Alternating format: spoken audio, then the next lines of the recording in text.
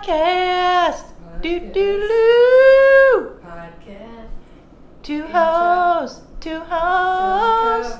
Whorehouse on the hill. From The Delco. whorehouse on the hill. Woo, Oh woo. yeah, it's a whorehouse on the hill. Two Whorehouse hoes. on the hill. Two Don't hoes. roll your skirt too short. Everybody's gonna wanna be up in that shorts.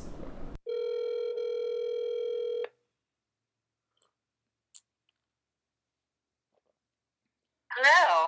Hello. Good morning. Good morning to you. I'm on like my 5th cup of coffee. Yeah, I'm drinking. I had some Coke left, Coca-Cola, and I'm drinking that right now. It was from the other day, so it's kind of flat. That's gross. I know. That's my life. Also, my voice today I feel like is a little strained and low. Probably I did like the Phillies. Wait, you're breaking up. Hold on. What? Oh, okay.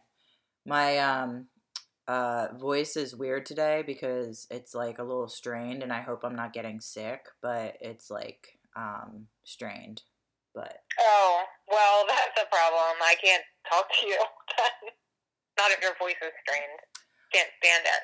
I'm just putting this out there for our listeners, Maureen, to They probably feel the same way I do. It's really annoying. Thanks a lot. What'd you do to strain your voice?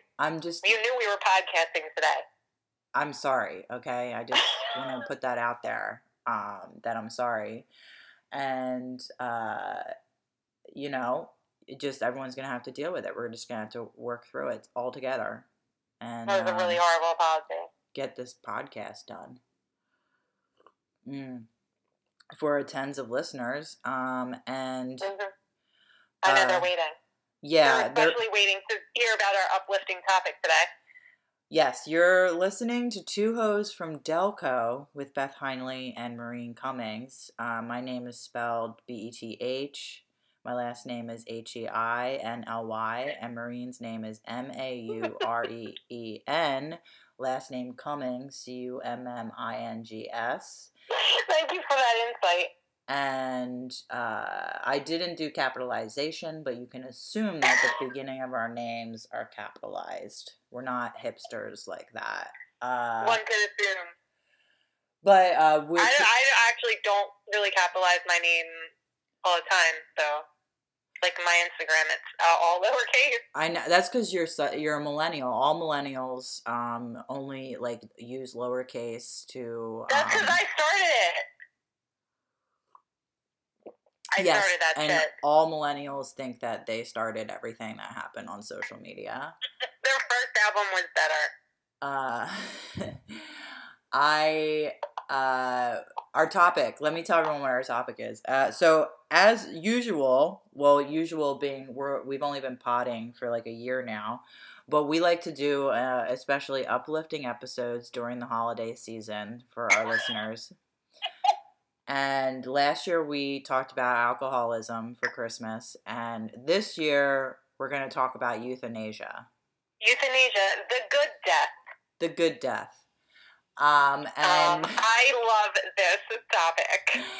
Maureen loves death, and no, you don't love death. You love euthanasia. You love good death. And I love the good. I think, you know what? I think there's a lot of faith. I think that when I was younger, I had a preoccupation with like the fear of death. Mm-hmm. Now I have realized there are many fates worse than death, and it is. I think that our society considers it to be always bad, and our medical establishment considers it to be like the worst thing, and I don't think that's true. Which is actually a huge legal problem for euthanasia is that doctors take the Hippocratic Oath, and they believe that even if you're terminally ill, that to give you the good death would be against their oath as being a doctor. But charging you like a shit ton of money is not against their oath at all, of course. Right. But right. Do no harm. Yeah, exactly. Which that just means make sure the patient doesn't die and charge as much, whatever. Not all doctors are like that, but that's how the medical establishment works. There's a lot of money at the end of life to be made there. There's a lot of money to be made there. Yeah, you kill the person, you can't make that money, which is another reason that probably, the veterinary industry looks at it a little bit different because the veterinary industry doesn't have insurance. And, so there's not as much of a pool of money to be made from it. So we are a little bit more nice, and we treat our patients with a little bit more dignity, our cats and dogs, and we don't make them suffer through months of decline and pain just to reach their death. Well, which comes into the discussion is like, what is quality of life? Like, what is the point? And if euthanasia, for instance, for human beings was legal, again, we're talking about a for-profit healthcare system. So if it becomes legal, then you get into the implications. Well, what if you're paralyzed and you don't like to be alive without being able to walk? It's like a really depressing part of your life, and you don't want to go on living anymore because you can't experience life as everyone else does. It's, am I being ableist? I think I am. No, I just want to apologize for that. No, because that's completely valid from a medical perspective. Yeah. The quality of life, like there's checklists for like animal euthanasia about quality of life, and like things like, can the animal move to go to the litter box? That is definitely a part of quality of life. And I was just going to say, my response was just going to be that it's subjective. Each person would decide differently. But wouldn't you agree that... I mean, go ahead. Well, sorry, wouldn't you agree, though, that in a for-profit system, that the morality involved in that decision-making could get a bit skewed? Like, for instance, it would be... like doctors, you could, like, let's say you own a euthanasia business, and the whole goal of your business is to charge someone to kill themselves, and then wouldn't it be in favorable view for your shareholders, which I hear Jeff Bezos say all the time, to get as many people euthanized as possible? No, because you can only do it one time, so it's very limited for profit. So I guess you would make more money the other way. I think that's probably why it's part of why it's illegal in America, is because, we want people to be taking a pill every day for like an entire lifetime so that the companies can continue to make a profit off of them. So their suffering doesn't matter. They just need them to consume these medications and services and whatever. Yeah. Whereas if someone could make the decision without feeling guilt, without feeling like they were going to go to hell, without feeling like they were abandoning their family. Yeah. If people were allowed to make these decisions in a way that, was sympathetic to their experience. And like we certainly have the technology to give people like a nice painless death. That they can sort of like plan out how it's going to happen, and then they have agency in the situation. And they can maybe decide the time frame. I just went off on a whole tangent. That's okay. But, that's what this podcast is for. There's a whole big profit to be made from the euthanasia industry, unless you're talking about like having big giant euthanasia parties that are like weddings. I actually had things like that could happen. I had this dream, and I'm probably gonna. Well, I'm gonna draw a comic from it because I like to draw horror comics. And I had this dream that it was me. I was like suffering from like severe depression, and euthanasia was legal in this like future society that I lived in my dream. And I went to a euthanasia clinic, and the way that they do it actually is they put a whole bunch of people in a cremation oven together, and they hand out tabs of acid.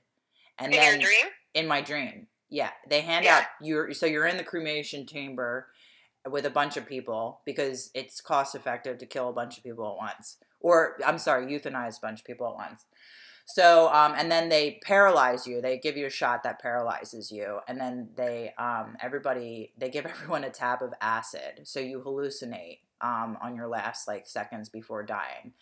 And they like close the door behind you, and there's like a speaker in the chamber that describes to you what your final moments will be like, to try to like soothe you and calm you down. Like you might feel extreme heat at the last moment. That's just the cremation chamber like heating up, but you will not feel any pain. And it's just like goes through the whole steps. But at the time, I was just watching a cremation happen. It was like part of the tour, like because I went to this place to see if I wanted to like die there, and it was. And this was all in your dream. This was all in my dream. It was owned by an interracial gay couple. This euthanasia clinic. And then, and whatever. I was taking the tour, but at the same time, like. I had this revelation in my dream that I thought it was kind of disturbing that it was commercialized to like this level, like and making this like really serious decision. But I also felt like I was being taken advantage by this like interracial gay couple who was running a euthanasia business, and it was like really creepy. I don't know. In any case, it just made me think like, okay, what are the possibilities if euthanasia was legal in a for-profit healthcare system? But at the same time, I mean, I do agree with you. I see your point that they would actually, it's advantageous to keep someone alive because in this for-profit healthcare system, you would make more money from a living patient who's dependent on pills, you know, all kinds of medicine and other accompaniments to old age like canes and walkers and wheelchairs, and you know, so oxygen tanks. So you know, I guess it's different, but then also they need us alive, Beth. They need us alive to make money off of us. Do we need depressed people alive though? Like, I mean. Because then that's the other thing. That opens up like a whole other topic here with... Do depressed people have the right? When are we doing euthanasia? Me personally, I am very like... I am super liberal about euthanasia. Like, I think people should be able to make their own choice, and I think in general criminalizing something like that to like protect the public from it, the same way I feel about hallucinogens and cannabis, like... No, like, don't put sick people in jail. Yeah. You know what I mean? Like, these are things that we're talking about that, like, these are people who are suffering for whatever reason, whether it's cancer or, like, a horrible, intractable depression or something like that. Like, our society is, like, putting people in jail for, like, helping these people, and I don't believe in that. So, like, I really ultimately think that, like, it's kind of, if you want to euthanize yourself, it's none of my fucking business. Why?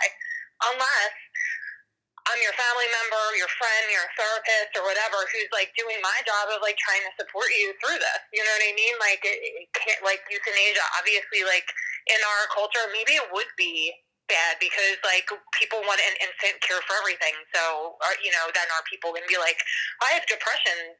I've been depressed for 3 months. Like, I guess the only fix is killing myself. Like, I mean, I don't know. In that sense, I guess that's not ideal.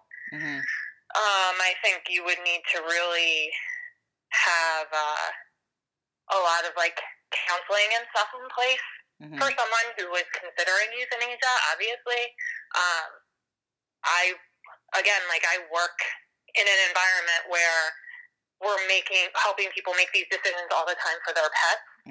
So seeing it and working in reality and, like, when this line is crossed and when the decision is made, like, when you really have, like, someone's life in your hands, another being's life in your hands, and I'm not even talking about a human being. Like, you don't make that decision lightly. Well, I just want to say from here on out that I absolutely believe that animals are sentient beings and have emotions and feelings. I think in science, separating human from the animal kingdom when it comes to that makes us far behind in science than we should be. Agreed. So yeah, I agree with you. I do think the similarities between making the decision to put your cat or your dog to sleep is the same as it would be for a human being. We're considering it the same. The only difference is, like, the pet can't have a say in the sense that it can't, like, speak words about how it feels. No, and that's the hardest part. That's the hardest part. We should, let's, like, to flip this back to cats and dogs here. But so for instance, if a cat has no hind legs and can't walk, what have we done? We've given cats like wheels for legs and dogs for wheels for legs, like, and cats that are blind, like cats that are deaf. Like, we obviously believe that there is quality of life beyond that, you know, the able-bodied majority of us. There's quality of life beyond that. So yeah. In any case, just to put that there. But the we're talking today about euthanasia. It's actually the anniversary of my cat's death. He was euthanized. He was euthanized on December 8th, 2017. It's been 2 years. And I do have to say, like, you know, people are like, oh, time goes by so fast. But when I think about Zion and that it was 2 years, when I was thinking about that today, I was like, 2 years isn't that long. It actually feels like it's been forever that he's been gone. Because, like, it's 2 years is, like, just too long to be away from Zion. You know, it's, like, really, I loved this cat. We were very, very close. He was 18. And I have to say too, like, I used, we euthanized him at home versus, when we euthanized my cat, Leona, I like couldn't make the decision to euthanize her at home. Like, her kidneys failed and she wasn't even really there. She, like, kind of went into a coma after her kidneys failed, and it was, like, on the weekend. And, I was like, so my vet was like not available to do a euthanize her for me to bring her in. And then on top of that, it was like, it was the first time I had to make the decision, and I couldn't do it. Like, I was paralyzed by, like, making the decision to end her life. And I didn't make the call to do an in-home euthanasia, and I just made an appointment for Monday, and it was the most horrible weekend ever.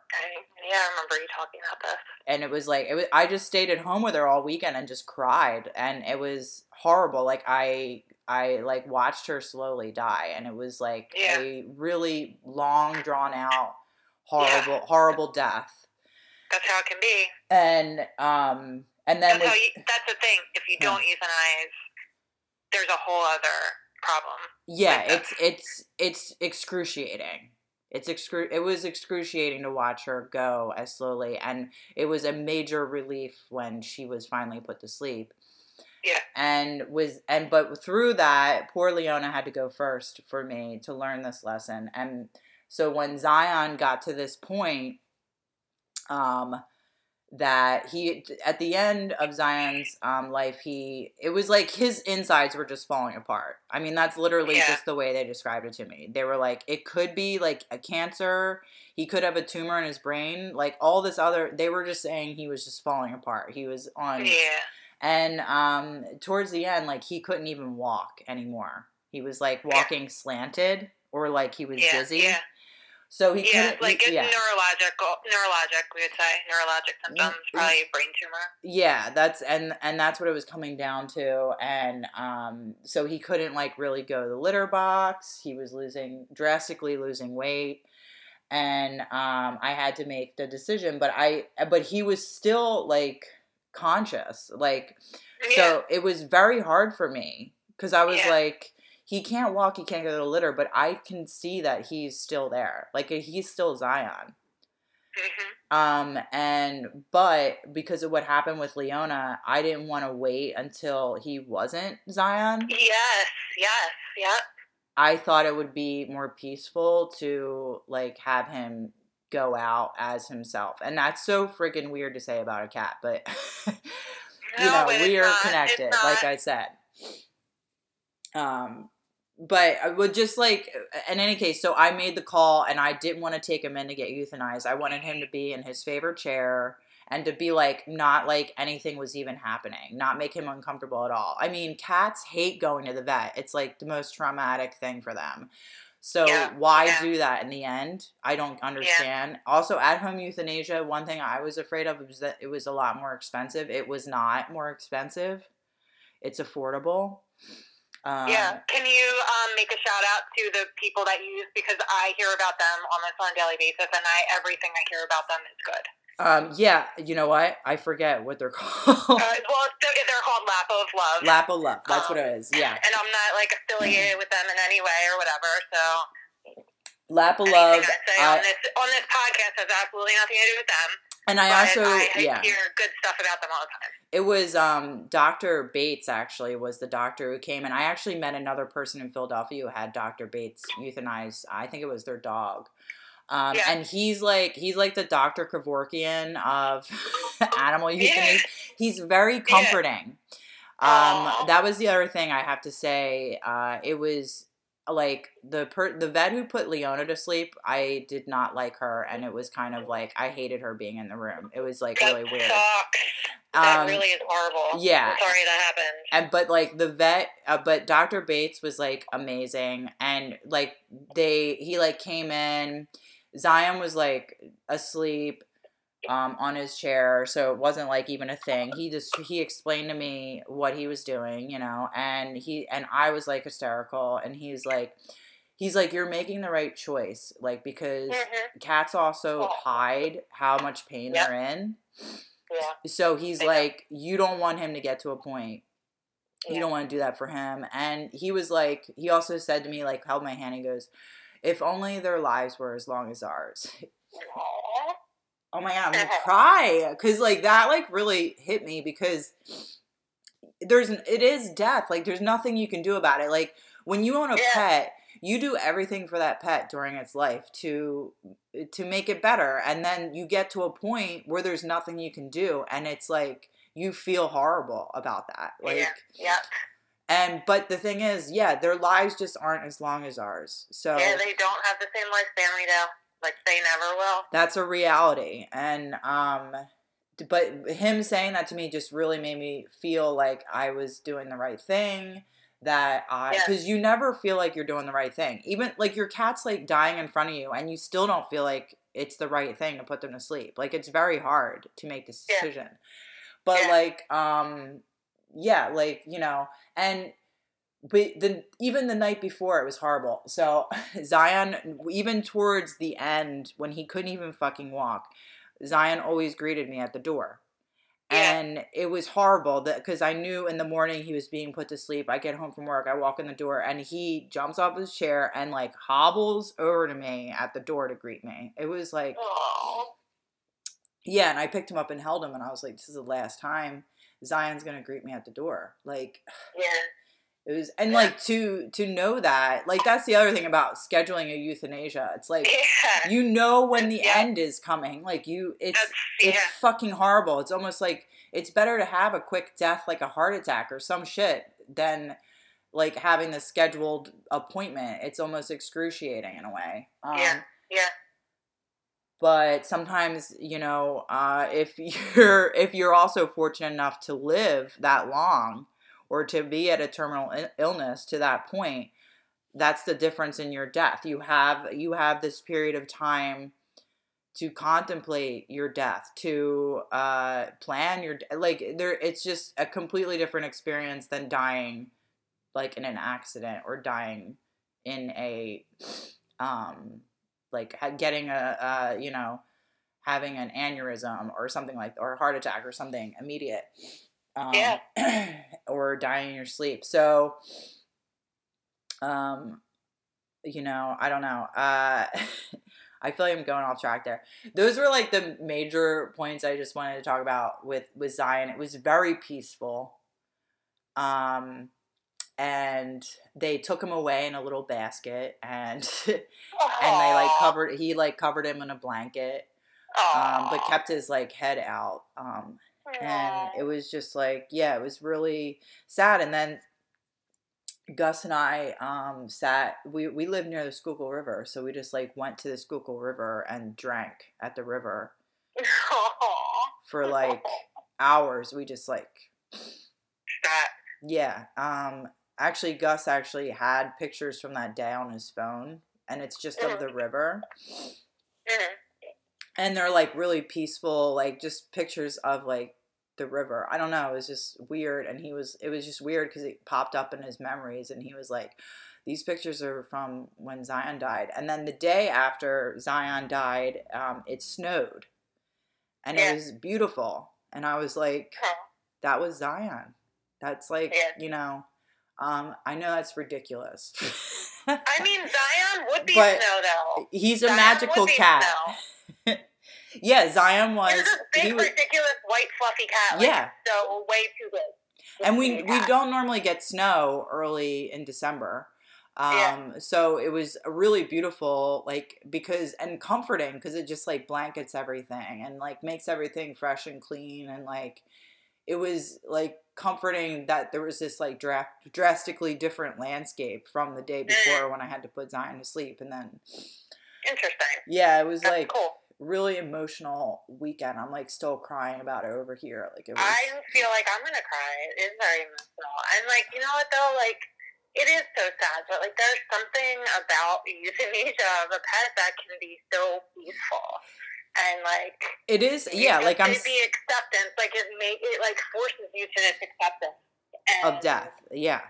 Yeah, like of just what's happening, and like maybe there's like it's not like as much of a shock. Like there is again, like there's like an agency that you have in the situation. Like you are making a decision, and that's empowering for people, especially over something as it's like the thing you have the least power over in the world, and it terrifies everyone all the time when they think about it. Like a lot of our life is just distracting ourselves from the fact that we're going to die, and having some control over that and over the suffering, I think, is really comforting for people. Because, like, is it good? Is it good to do euthanasia?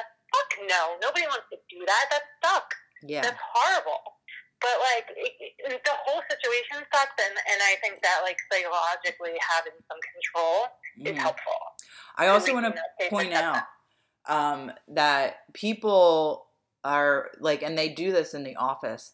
When you go to the vet, they ask if you want to be there, because a lot of people feel like they can't handle it. But I've had vets say, like, they don't say anything to make a person feel bad, obviously, but they're like, you should be there at the end with your pet. It's very hard, but your pet, you're their touchstone of life experience. Like, you are the comfort in their life. You're their reality. Like, you're the thing that matters. Like, you're God to them. Yeah. Like, you're love to them. Like, every being needs connection, and you're their connection. And that's the thing. It's like, yeah, I mean, I feel horrible saying this because, like, I don't like to judge it when people can't be there. Like, it's a lot. It is, but at the same time, like, this is your pet. Like, they gave you their whole life. Every second of their life is about you. Like, if you can give this to them, like, that's the least they deserve. Because in the last moments when you are not there, they are confused and they are scared. Yeah. When you're not there. Like, so, I mean, seriously, you should be there. They're alone, you know? And, like, with Zion, he, like, was just asleep the whole time. And, like, he might have, like, woke up a little bit, but he was, like, wasn't scared at all. And it was, like, you know, really peaceful. And that's the other thing, again, it's, like, you're alleviating this pain. And it's, like, I mean, death is, like, is asleep. It's, you know, you're being released from life in a way, a lot of pain and a lot of suffering. It's a rest. Like, I like to think of death in that way. It's a rest, you know? I mean, who knows what happens after, okay? Who knows? But in reality, I'm thinking nothing. But what is so wrong with that? Well, I mean, why? I'm exhausted now. It's not really going to matter. Yeah. It's nothing that really won't matter. But I'm starting to think more and more like that there's more to experience than maybe just our waking life. That's what I am starting to think. And I don't think you, like, go to heaven or something, but what is consciousness? We don't know. Mm-hmm. Maybe you just plug into something else. Nobody knows. Nobody. Well, the thing is, I actually take comfort in there being nothing, which might be disturbing. But good. I mean, just, like, being awake and being aware, like, and being alive, that's a part of being alive. I don't know. I honestly, like, think aren't you fucking exhausted when you come to the end of life? Like, if you're, like, I don't, like, why, what's wrong with there just being nothing? Like, nothing's wrong with that. I mean, your physical body can no longer support existence anymore, so, like, that becomes, like, immeasurable suffering, whether there's something after that or not, you know, like, I think it's fine to want that to end. Since I've drank, like, 5 cups of coffee, I have to pee now. If you could just hold on 1 second, I'm gonna press pause on the recording. And, really? I just pee on the podcast. I don't care. Well, I can't carry my computer into the bathroom. Okay. Gotcha. I'm not, check your privilege, bitch. Goodbye. Did your pee smell like coffee? No, it didn't. And, it was actually a really bright yellow color. Are you taking B vitamins? No. Oh, usually that is what makes your pee, like, highlight or yellow. Yeah. You're taking, like, a multivitamin with a lot of B vitamins? I think it's, like, no. B12 or something? No. I not that I know of. Well, then you probably were abducted by aliens or something. I wanted to point out, too, for our listeners, that my beautiful, cute little kitty, Beelzebub, is sitting next to me right now. And I got him 1 month after Zion passed away, pretty much. And he brought like so much comfort to me in my grieving, like early on. That a lot of people, like, when your dog passes away, everyone's different. Like, if they want to get another dog right away or another cat right away.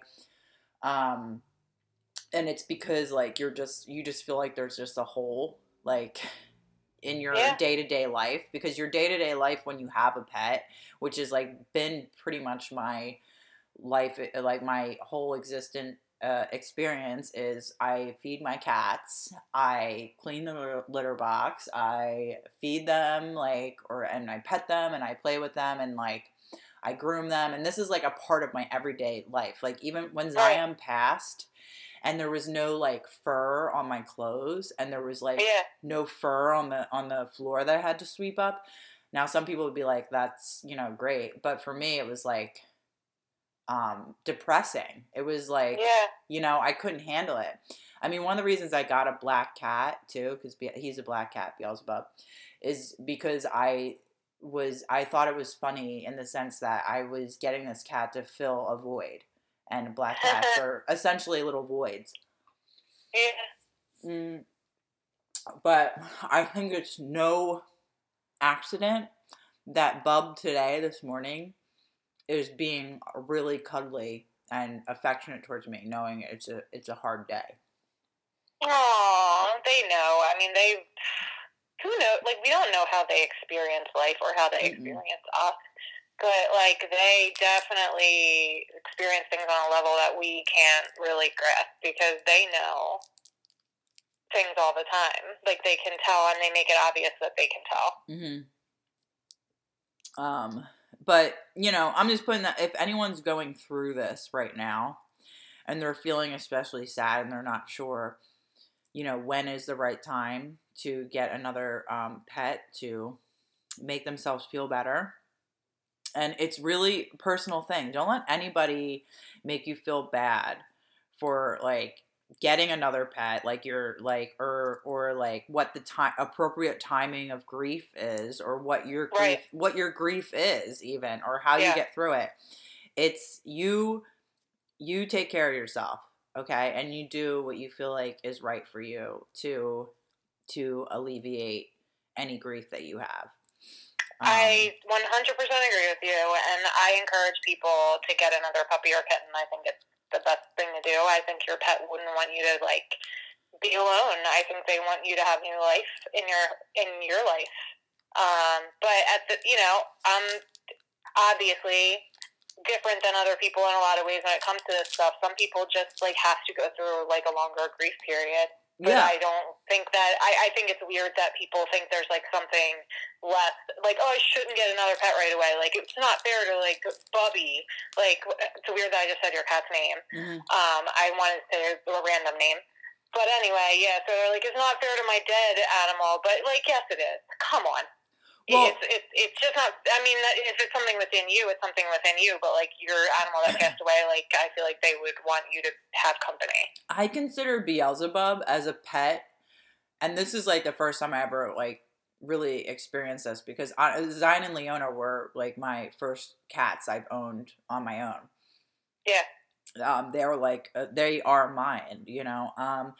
But I consider Beelzebub my pet, who was and is like an extension of my grief from Zion. It's this weird connection I have with him, where yeah, I think that happens. Yep. Yeah, and so I mean, honestly, for me, it's a way to prolongs Zion's memory in this weird way, and he's connected to this whole grief process.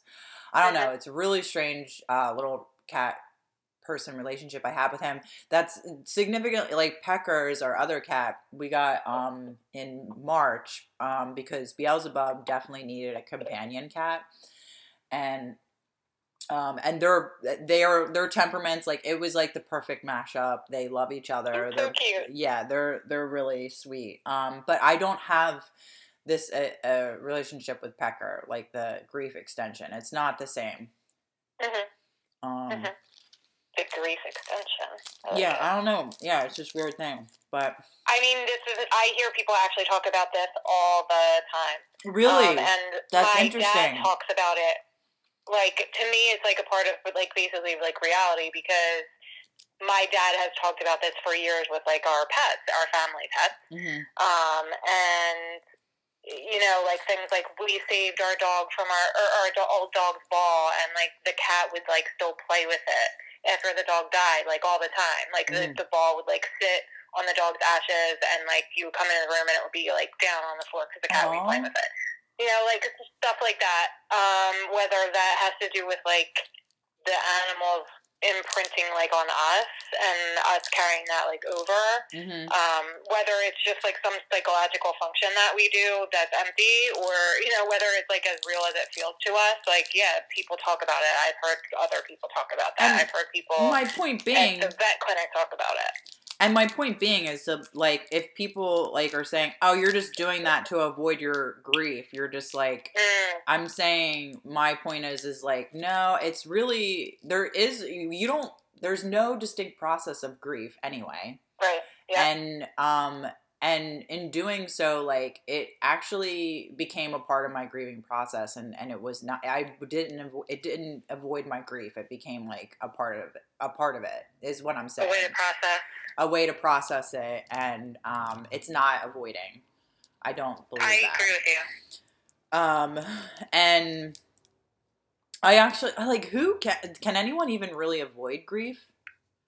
I was just going to say, Beth, I think, obviously, if you live long enough, depending when major losses in your life begin to happen, which inevitably will happen unless you die really young, like, you're always going to be in a state of grief and a state of trauma to some degree, and, like, I guess that's why it's important for us to, like, try to figure out how the fuck we're going to deal with it on a personal level. Also, I feel really bad. I'm eating candy right now.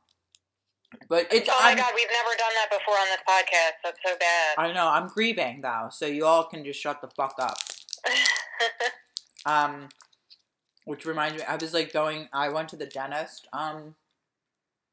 Was that this week? God, this week's been so long. I haven't been to the dentist in 20 years. Oh wow, how'd it go? Yeah, let me just put, I'm afraid of the dentist, but also I haven't had dental insurance my adult life, and I couldn't afford to go. And I also didn't feel like doing, like, you could do a free dental appointment through, like, dental school at, like, Temple or something like that. Yeah. Well, there's, like, a huge wait list. Yeah. You know, it takes forever. You have to do a lot of paperwork. So that's also not me. I'm not that kind of person who's organized and likes to do paperwork. So yeah, no, me neither. Whatever, I just, like, hadn't gone, and I'm fortunate enough where I actually don't, like, I hadn't had any teeth problems, so, you know, I didn't have any, like, bad cavities. Here I am eating candy, though. So whatever, but I finally did. I have dental through the Affordable Care Act, and I have a good plan as well. It's good dental insurance. It covers a lot. And Good. I went in, and I had like a lot of tartar buildup. It was disgusting. But I have 8 cavities. Mm-hmm. Right, and you have to pay. There's a copay for filling cavities, so I can only afford to fill half my mouth, like this month, and then the next paycheck, I'm going again next month to fill the other half of the cavities, which is it's kind of dangerous, and it's also kind of messed up. Like, speak of the Hippocratic Oath, like here I'm at the dentist, I need to get these cavities filled, but I can't afford to fill them all, and they're like, okay, well you have to like I'm not going to do that half of your mouth then, so they like left me with like half my mouth full of cavities. Well, what are they supposed to do? Oh, what, are we giving out free chocolate milk to everyone, Beth? Exactly. But that made me want to punch her in the fucking mouth. You should have been there when I know Hillary Clinton's a cunt, and so's Howard Stern. But he really is, and I've said to you recently, like, I do not like him. Yeah, you did, and I do like Howard Stern. Look, I would say in regards to that whole thing, half of me thinks, I don't know, because Howard Stern has spoke out saying that Bernie Sanders is a hero of his. He was like one of the only senators who stuck up for Howard Stern in a public speech on the Senate floor. And he was like, Bernie Sanders is a hero of mine because he stuck up for him when no one else did. I'm like, so, I mean, and that's actually a great point, because here's the thing. I like Howard Stern for his freedom of speech, and, his openness to speak on topics. He is a misogynist. He is a flawed male, but he's like talks about it and is open about it, right? In a way that is like more. It's open and honest. Like, he's dealing with his own shit, and fair enough, yeah. And I'm for that, and I'm like, I like to hear opposing opinions or differing opinions than my own. And so I'm like totally fine with it. And I think he's also funny. He's like this, like, he is funny. He's like emotionally flawed, like, occupied with his looks, Jewish male. He feels inferiority towards women, which is part of like his whole issue. And he knows this. He has mommy issues. Like, he's a mess. And in that sort of way, he's funny to me. So those are things. All right. Yeah, those are reasons I'm into it. He does have a voice with like a certain demographic, working class demographic. So, but the funny thing is, in the same sense, he's still a fucking millionaire who, has profited off this personality type. And, so in that sort of way, it makes him privileged. I have never agreed, and coming to this point, with his other politics. He talks about his other politics a lot. He is a centrist. I don't politically align with him in any way. And most millionaires I don't politically align with, because I am a person who believes that taxes should be used to help and care for the general public, and I don't believe that the income disparity in the United States is okay at all. I think like the poverty in the wealthiest country in the world should not be where it is today, and all this kind of stuff. So like I'm like far left, whatever. So in that sort of sense, I'm not going to have a lot in common with a millionaire, capitalist, neoliberal, piece of shit like Howard Stern. But, whatever. So I wasn't surprised that he was kissing Hillary Clinton's ass. Actually, no, that's what I was surprised about. He was kissing her fucking ass. Like, Listen to me. This is a key thing. I just what I read about that interview was like, apparently he was fucking coming in his pants about talking to her on his show because he couldn't get her in the 2016 election. She wouldn't go on his show. So this was him finally getting Hillary Clinton on his fucking show. Well, he was kissing her fucking ass, and I would say that's where the interview fails for me. Because that's not how he does it. Huh? He would probably. I said mommy issues. He probably would have said anything to make her like him. Yeah, good point. Yeah, I mean, But whatever. Howard Stern sucks. He's not doing me any favors. I'm not subscribed to his fucking show. I barely listen to it because I'm not subscribed. But I'm definitely, he's like, that display was so fake. And honestly, like I was saying to you, what I like about Howard Stern is that I think he's not fake and he's very emotionally raw type of interviewer and personality type. But that display was not that, which just makes me be like, no, he's fucking fake. So actually I don't like anything about Howard Stern. Because, that's not why people are listening to your show, Howard, to watch you, like, fucking kiss Hillary Clinton's ass. We want you to ask Hillary Clinton to describe how much cellulite she has. Or, or ask her, like, does she fantasize about her husband sticking a cigar up Monica Lewinsky's pussy? That's what we want Howard Stern asking Hillary Clinton. Well, I guess he also did ask if she was a lesbian. She was like, no. She's definitely a lesbian. I mean, she is. A lot of people, like, I was talking to people at my work, and, like, they were like, I never heard that rumor. I was like, dude, I had accepted it as fact for years. Yeah. But, like, at the same time, then when that happened, of course, I was like, well, no, like, doesn't make her a lesbian that she stayed with her husband that was cheating on her with an intern. Like, no, it sure doesn't. And, like, whatever, she did what she did for her own reasons, and good for her. I don't know what her sexual orientation is. Yeah, I mean, I don't care. I don't fucking care. I mean... Oh, of course, yes, we do. We do care, though. Oh, I mean, she is a lesbian. I mean... you would know. I don't care if she's a lesbian. Her. I know because I know people, Maureen. Oh. Yeah, that's how I know. Because you know people. Mm-hmm. Mm-hmm. And you know people. I've known Hillary was a lesbian since the Clintons were in the White House. Yeah, how'd you know that? I can't talk about it on the podcast. I think you just thought that because her hair was short. Maureen, I could no way be a homophobic little piece of shit at that age. I was only 12. I wouldn't think like that. Maybe you would think like that because all that you had was the information that society had been feeding you up to that point. I don't think I even thought about lesbians when I was. Well, actually, no. We had lesbians on our block, so I knew about lesbians. They were lesbians. Did they have short hair? They did actually. They lived together and they held hands. They held hands. I don't think I ever saw them kiss. But it was pretty much implied that they were lesbians, and they were, they weren't married, obviously, because it wasn't legal. It wasn't legal yet in the 1990s.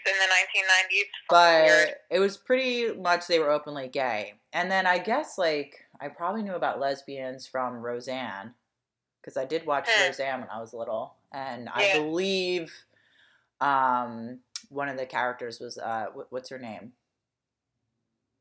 Her sister, Roseanne's sister in the show. Yeah, she was gay in the show, right? Yeah. Or she turned gay or something? She turned gay. Because that was what it was in the 90s. You turned gay, you started dressing like a man. And she was a truck driver. You wore a cute little... Oh, okay, she was a truck driver. There you go, too. You wore a cute little bow tie, and you were like, I'm a lesbian now.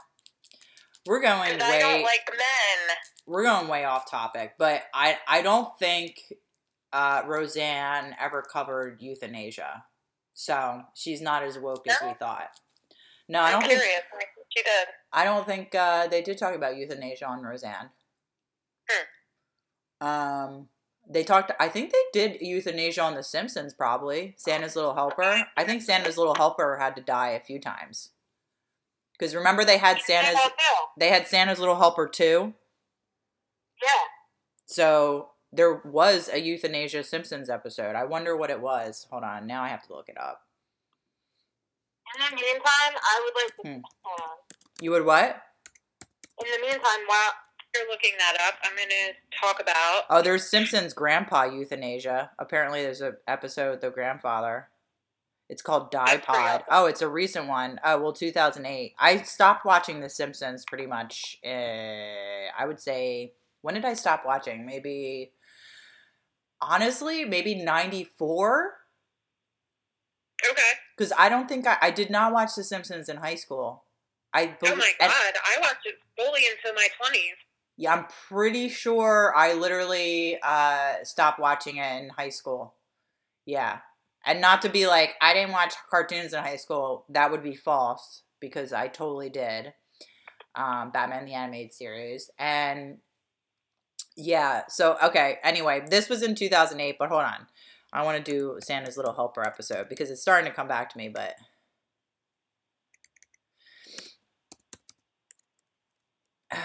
But wait, what were you saying before? Oh, well, so I wanted to talk a little bit about something that's been, I don't know, captured my attention a long time ago.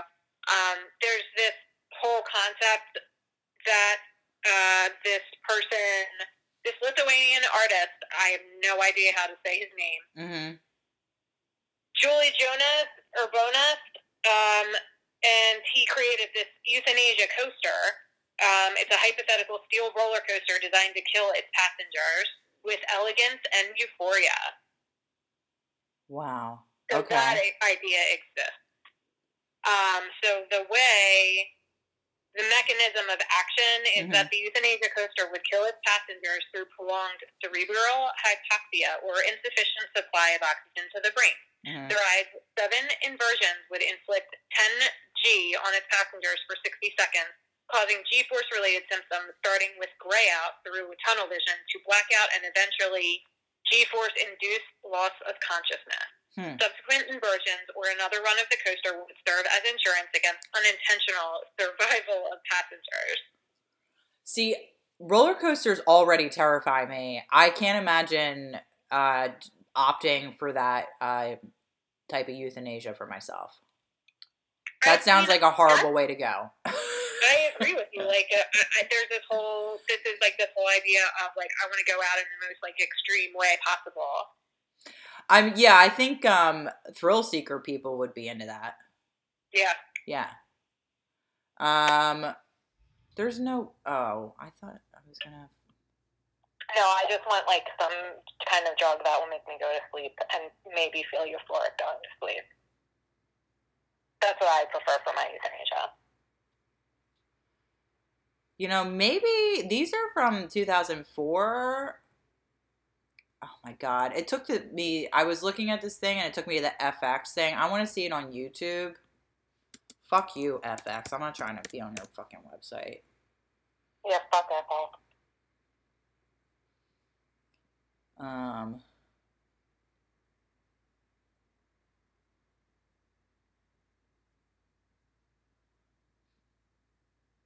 I can't remember when it is. They're going to the special Christmas episode with Santa's Little Helper. They're not going to the euthanasia episode. Yeah, I remember the Christmas special. Didn't Santa's Little Helper die somehow? Or maybe he escaped and came back. Oh. Maybe he escaped and came back. Maybe that's what I'm thinking of. Well, because there's definitely like Snowball too, because the original cat died early on. And again, I guess the Simpsons are making the same point we are with the continuation of grief through another pet by just calling their next cat Snowball 2, Santa's Little Helper 2. I thought there was 2 Santa's Little Helper, but I don't know. Anyway, I can't find it anyway. But I still don't feel like watching The Simpsons. I'm still over it, so I'm not gonna go watch that episode. I haven't watched it in a long time. Yeah. In any case, euthanasia. I have another traumatic cat death I could talk about. And it was I was really close to this cat I had. I only had him for a few years. His name was Felix. He was all white. And he had 1 green eye and 1 blue eye. And he was probably deaf, because I've heard a lot of cats that have different color eyes like that. It means that they're deaf. And if they're all white. That's just something I've heard. I don't know if that's a scientific fact. But it can be. Anyway, he was a sweet kitty. I had him for about like 3 or 4 years. and we were getting ready to go to the shore for the weekend. We were going to Wildwood, and it was for the we have a family reunion that was in Wildwood for a little bit there, and I went to go find Felix. He was indoor outdoor. In the suburbs, it's pretty common to be indoor outdoor cat. I don't recommend it. I think cats should be indoor because there's just too many dangerous things. And another person told me, like, cats are like such individuals as well. You never know what kind of trouble they're going to get into outside. But, whatever. I know even in the city, there's indoor, outdoor cats as well. Like, I could tell they're, like, either fat and look good or they have a collar in my neighborhood here in Brewery Town. And I can tell that they're indoor, outdoor cat. And they seem to be doing fine. But I don't recommend it. Any case, with this story, because of what I think might have happened with my cat, I don't know. I was calling him inside to bring him inside for the weekend because we were going to be gone all weekend. So, I wanted him in the house. And he always would come to me when I would call his name, for him to come in. And he wasn't answering me and he wasn't coming. And I was like really freaking out because we were like getting ready to literally leave right then. Like everyone was, packing into the cars. Yeah. And I found him underneath my neighbor's rose bush, and like he looked fine, but he like couldn't come to me. Uh-huh. And I was like, what the hell is going on? He's like, he was alert and everything, but he was not able to come to me. So I went into the bush and picked him up and brought him out. And I could feel that his whole he was limp. His whole back legs area was limp. Yeah. And I brought him into the house, and then I went to go drop him on the floor, which is what I would normally do, and he would hop off me. I mean, he was a fairly young, like seriously, just 3 years old, and he just fell on the floor, which was like horrible. And I was like, what the hell? And then he was like trying to walk, but his hind legs were done. They were done. Now I had a blood clot. Is that it was a blood clot. A part of me was like, I wonder if he got hit by a car or something, but I've heard this with cats that this can happen, and there's like literally there's nothing you can do. It's nothing you can do. It's like a freakish thing. Yeah. In any case, so he couldn't walk or anything like that, and I was like, we have to take him to the vet. And my parents, they were like, we can't afford that, which, I mean, I gotta tell you, I think my parents are assholes for this, and I think they're bad cat owners. Yeah. And because that's fucked up. If you have a cat, you need to be able to give it its best life. If you can't afford to take the cat to the emergency room, if an emergency does happen, you should not have a cat or a dog. And nowadays, by the way, there are pet insurance plans that will cover that. Yeah. So you don't have to make that decision that way. Yeah. So in any case, just putting that out there. But I was little, so there was nothing I could do about my asshole parents. I mean, that was the 80s, right? Like, people had very different ideas in the 80s of what. That's true. I guess I could give them whatever, but I can say that innately, as a little child, that I knew it was wrong. And but and they were all getting ready to leave for the shore, and I was like, well, I'm not leaving him like this. And they were like, okay, and everyone left for the shore. But my mom stayed with me, obviously. Yeah. And we were basically like, okay, so he's gonna die at some point. Because this is really bad. Something's really wrong. How old do you think you were? He was like 3 or 4, very young. You. What's that, me? You. Oh, I think I was like between 10 and 12, something like that. And so they all like whatever. So I stayed up with him like into the night, and he died around like 2 or 3 in the morning. I had actually, like, he was on the floor. I had actually fell asleep next to him, and I woke up in the middle of the night, and he was there, and I touched him and he was cold. Like, I knew he had died. So I don't know Yeah. exactly when he died, but it was some. And he wasn't screaming or crying or anything. He kind of went into a coma kind of thing. Yeah, yeah. He probably was like having other blood clots. Yeah. I think. Yeah. I mean, I think then it like can go to the brain and.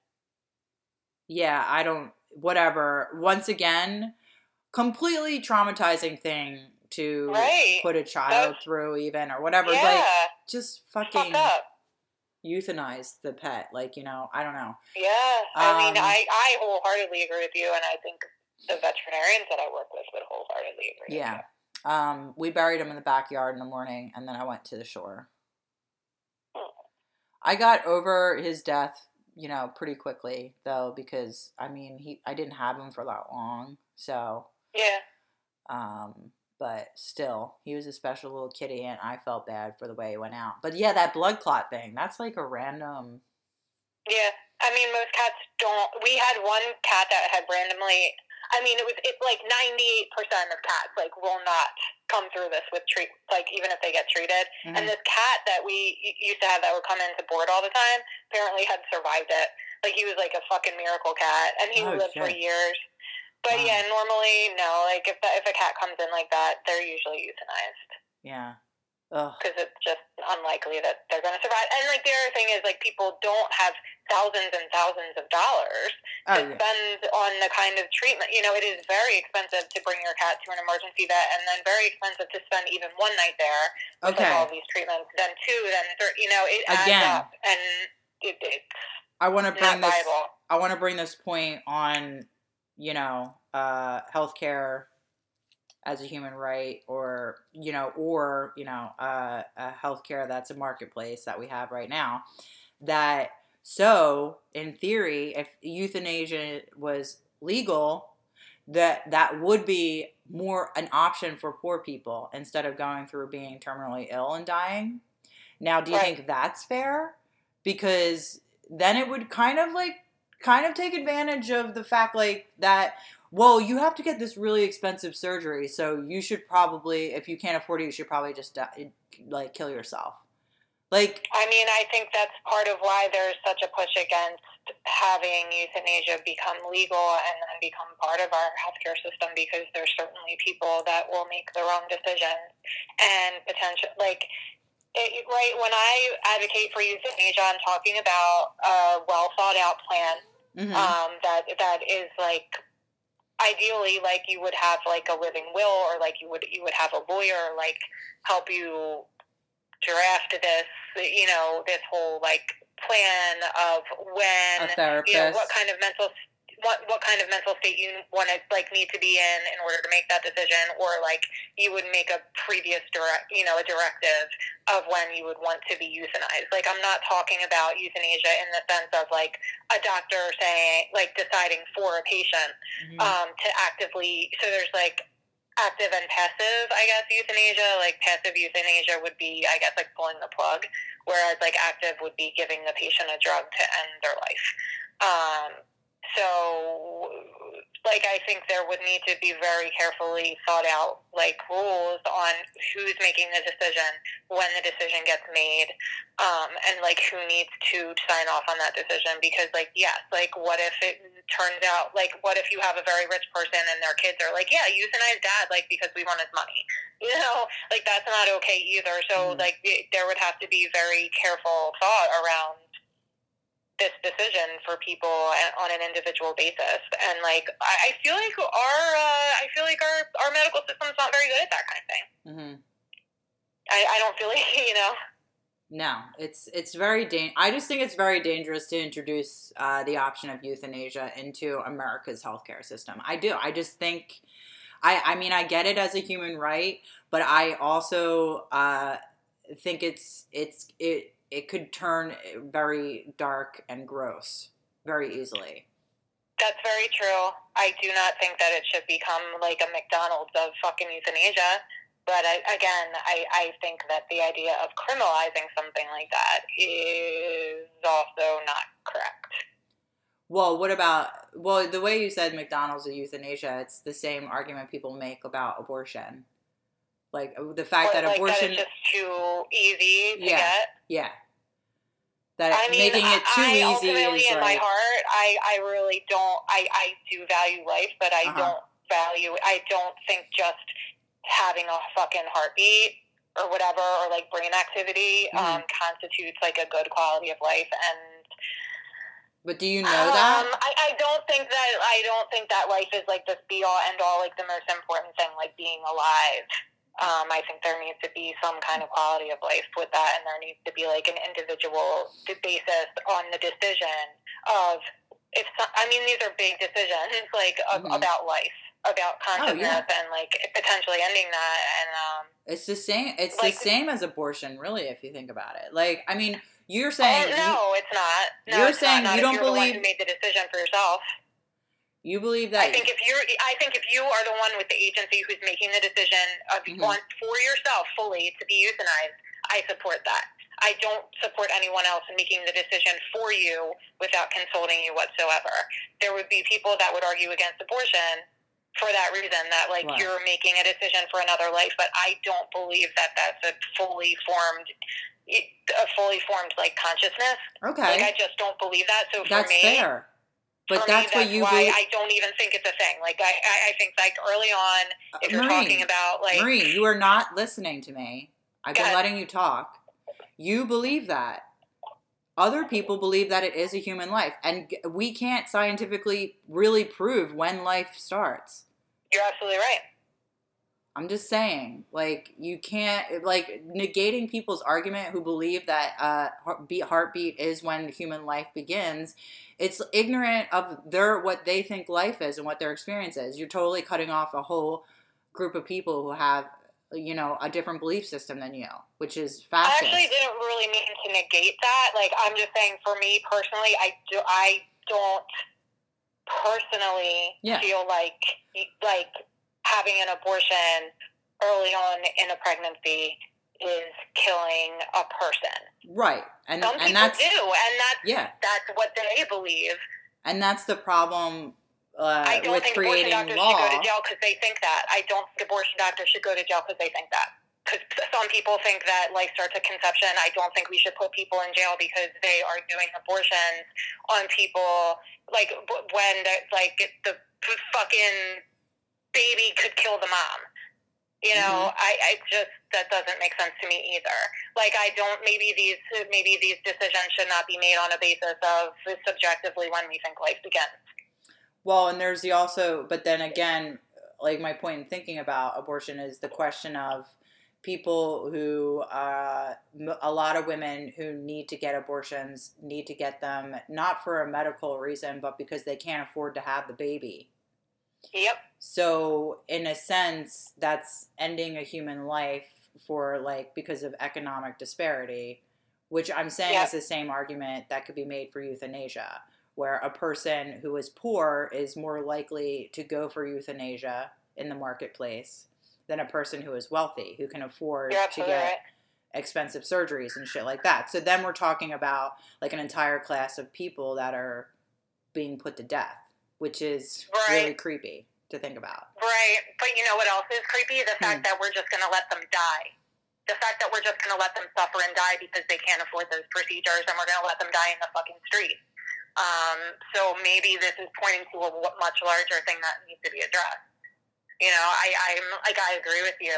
I think that, I don't think that, like, for a human life, I don't like it when a veterinarian and an owner need to make a decision to euthanize a pet because they can't afford the treatment. I think that's horrible. I think it would be horrible in the case of a human being. I do not think that's right. Speaking of this again, Zion, when he was 7, probably because he was inbred or something, but he had a condition where he always had like kidney stones and was always passing these kidney stones and having bladder infections. It was like a problem from the time he was like maybe 3 to 7. I used to have to take him to the vet regularly because he would get blockages and get really sick because he couldn't pee. Yeah. And it got to a point where it almost permanently damaged his body. because there were so many Yeah. toxins in his body. Yeah. And they were like, we need to actually, the blockage is too big. And they had to, like, essentially give him a sex change. Like, you know, like, open, give him a little. They opened up the urethra, Yeah, they opened up his urethra so he could actually pass the kidney stone that was blocking him. And then also, in the future, if he's going to get bladder infections, he's able to, like, pass out blockages, right? Since and this is luckily obviously... you did that for him, because a lot of cats would get euthanized before that surgery happened because it's not affordable. No, and that's my point, though. And then Zion, the thing is, I actually went into debt for it because it's not affordable. But a friend of mine, her mom had just like a relative pass away and came into an inheritance and heard about I was struggling to euthanize or not euthanize my cat, and she gave me money to pay for it. That was so nice. I know. But, and then I, like, paid the other half, but I think the surgery was something, and people are wondering, like, how ridiculous this is. I think the surgery was, like, $5,000. I'm sure. It was, I feel like it probably was, yeah. I think like, you're right. People need to know, like, when Beth made a decision, so many people would not make this decision for their cat, and I do not blame them for it. It's, like, a lot of fucking money. Right, even at my work where people generally do have more money to spend on these things, I think like many people make the decision to euthanize at that point. Yeah. Because there's other factors too of like, is the surgery even going to work, and you know, is there going to be other problems? And right. Usually, I think it does work pretty well though. Well, I'll tell you, Zion got that surgery and he lived 11 more years. Then it was worth it. And he lived 11 more years and was perfectly healthy. He actually never had an issue with a blockage since that surgery. And, that's great. And I had 11 more years with him, and I'm, like, so grateful for that, you know? But, again, I'm just saying that, like, brings up the issue with humans. I don't know. It's really, I agree with you. I just want to say, Maureen, I agree with you that I think a woman's body is a woman's body. And when she's pregnant, she has the right to get an abortion or not. Because the baby's not born yet. It's your body. It's your consequences. But I do think it's like a really muddy thing. And I try not to disrespect people whose beliefs are that when there's a heartbeat, human life does start. Because I honestly don't know when human life starts. We can't make laws based on opinions like that. But no, we can't make laws based on opinions like that. And we can't put people in jail for it either. The fact of... Because people are making these decisions based on very personal, individual situations. Right. I would say... in those situations, it might not matter when human life starts. Mm-hmm. You know, I just personally, and this I feel like is an unpopular opinion, I err on the side of like, why are we making it illegal though? You know, can we make these decisions maybe in an educated way? You know, on an individual basis? Well, and like the popular answer to that seems to be fucking no. People think people are stupid. And that, people you know, like, we're all just going to be willy-nilly getting pregnant and killing babies for the fun of it. Or, like, willy-nilly, like, killing grandpa. And, like, I just go through both. At times I do think people are capable of that. And times I think that, no, they don't. And we maybe will just be willy-nilly killing grandpa. I don't know. People are stupid. True. But the thing is, I think the issue with abortion, you just have to make it about the woman's body and not even get into the argument of when life starts or not. The fact is, it's the woman's body. It's the woman's body. And a woman has a right to have control over her own body. So, that would be like, you know, my discussion there. Like when we're talking about euthanizing people, we're not talking about like, you know, I'm, you know, hooked up to my grandpa or some shit like that in some way and making decisions for him. Like it's the person who's alive and their individual right to be like, I want to die. Yes, and that's when I really feel like it's no one should. I feel like if you want to counsel the person and help them to see that there is like a point to going forward, that's wonderful. But like if all of those things have been exhausted and like it's your mom, and you know that, like, cancer is eating her fucking insides, and she's just going to lay there for 3 more weeks. Like, I'm sorry, but, like, I want my family member, if I'm in that situation, I don't want to put them in a position where they might go to jail for helping me to end it. That's my thing. Yeah. Well, I think it's legal in, like, Oregon. It is legal in, like, 4 or 5 states, I think. Mm-hmm. I just recently watched the HBO movie on Dr. Kevorkian that stars Al Pacino. I don't know that much about him and that whole story.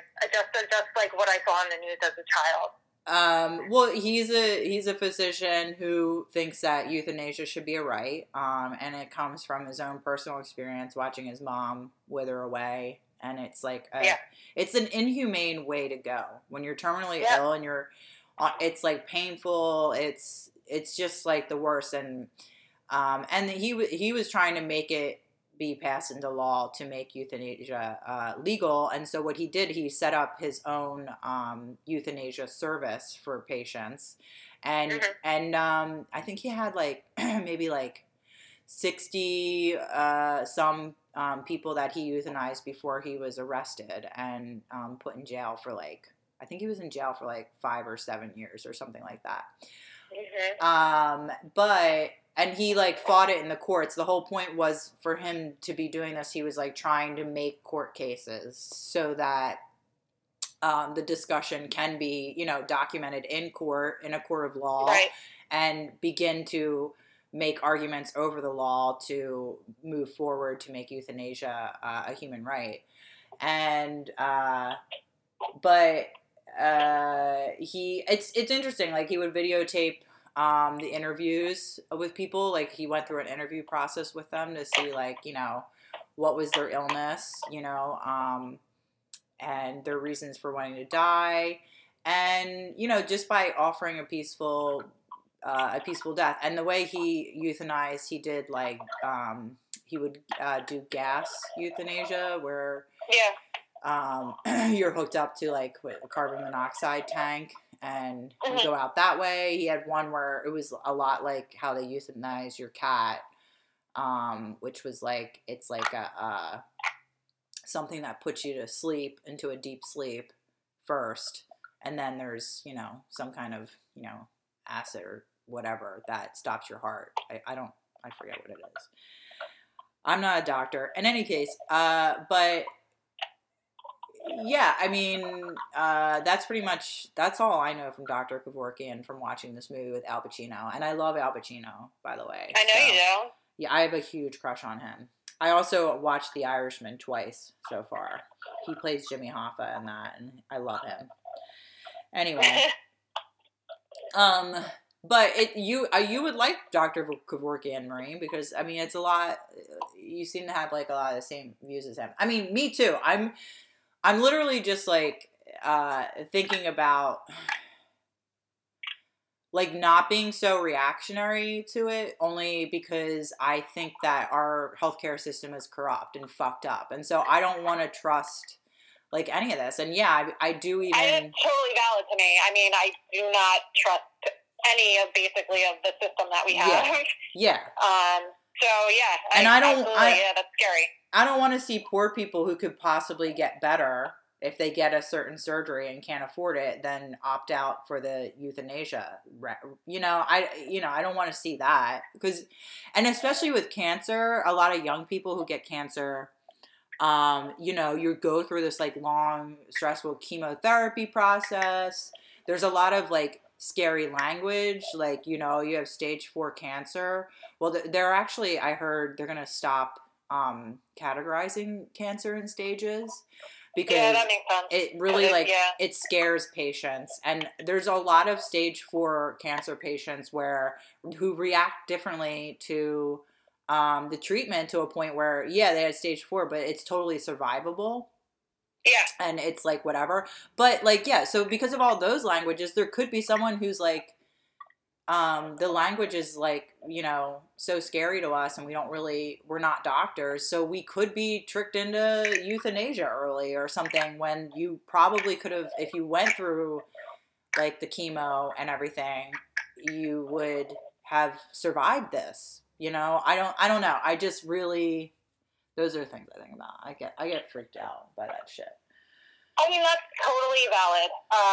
But I also, like, and I can't even, because I have worked in a facility that worked with end-stage cancer patients, but I did not work with them directly.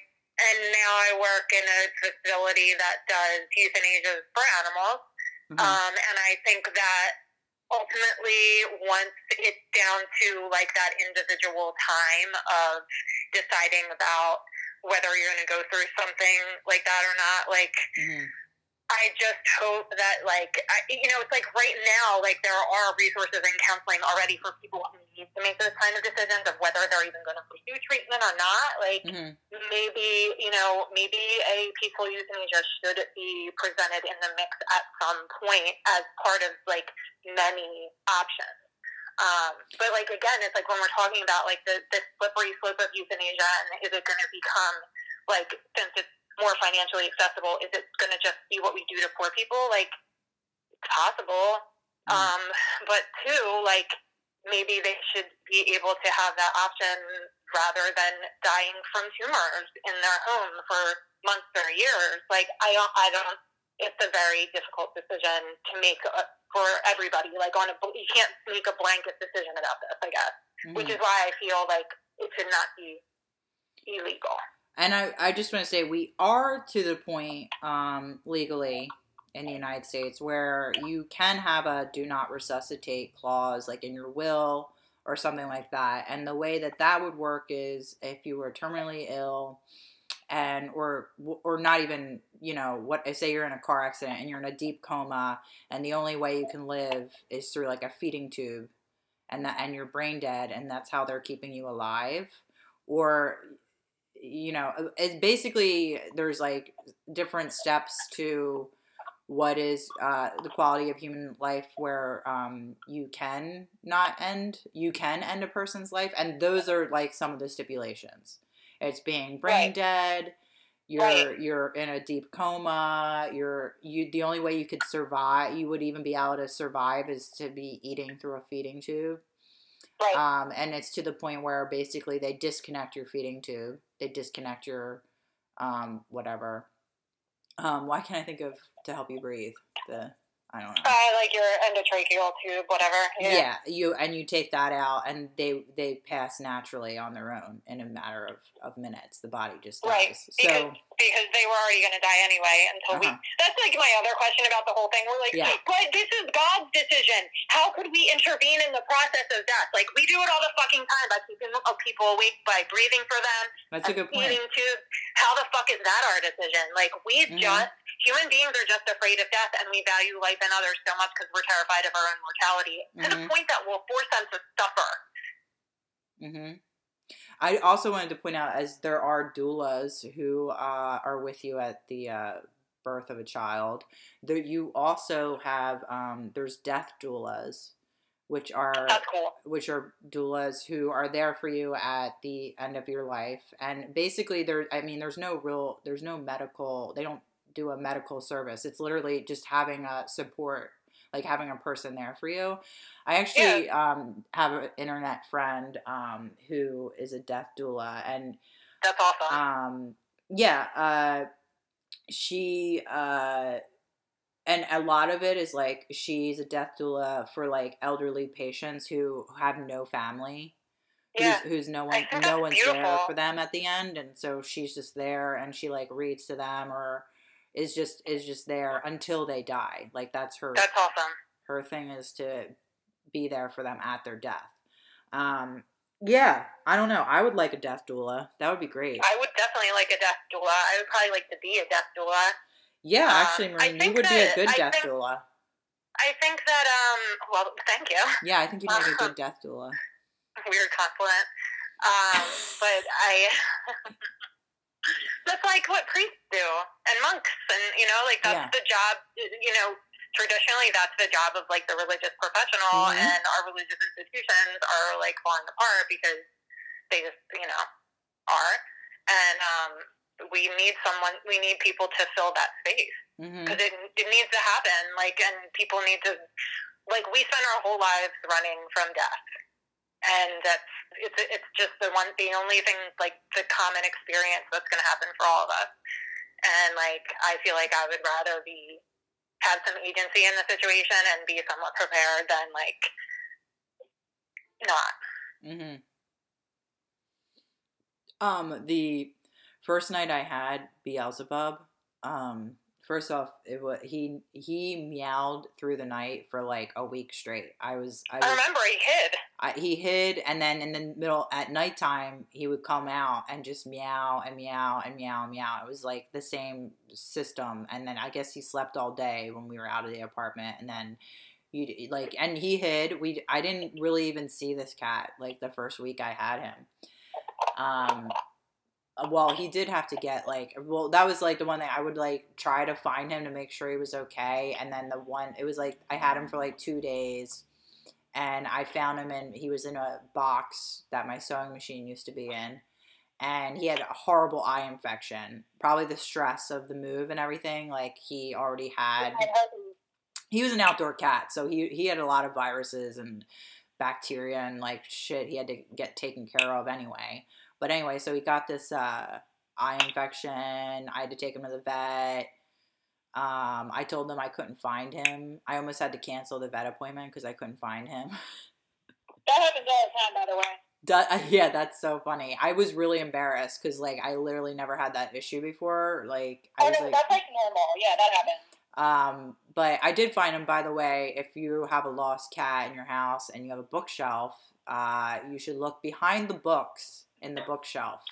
Oh, that's if you have a really sneaky kitty like I did, look behind the books in the bookshelf because that's where I found Bub. And very clever spot, very clever. In any case, the first night I had him though, it was in the middle of the night and he's meowing and shit, and I'm like, just like, oh my god, like you can't get him to shut up, like you just have to kind of deal with it.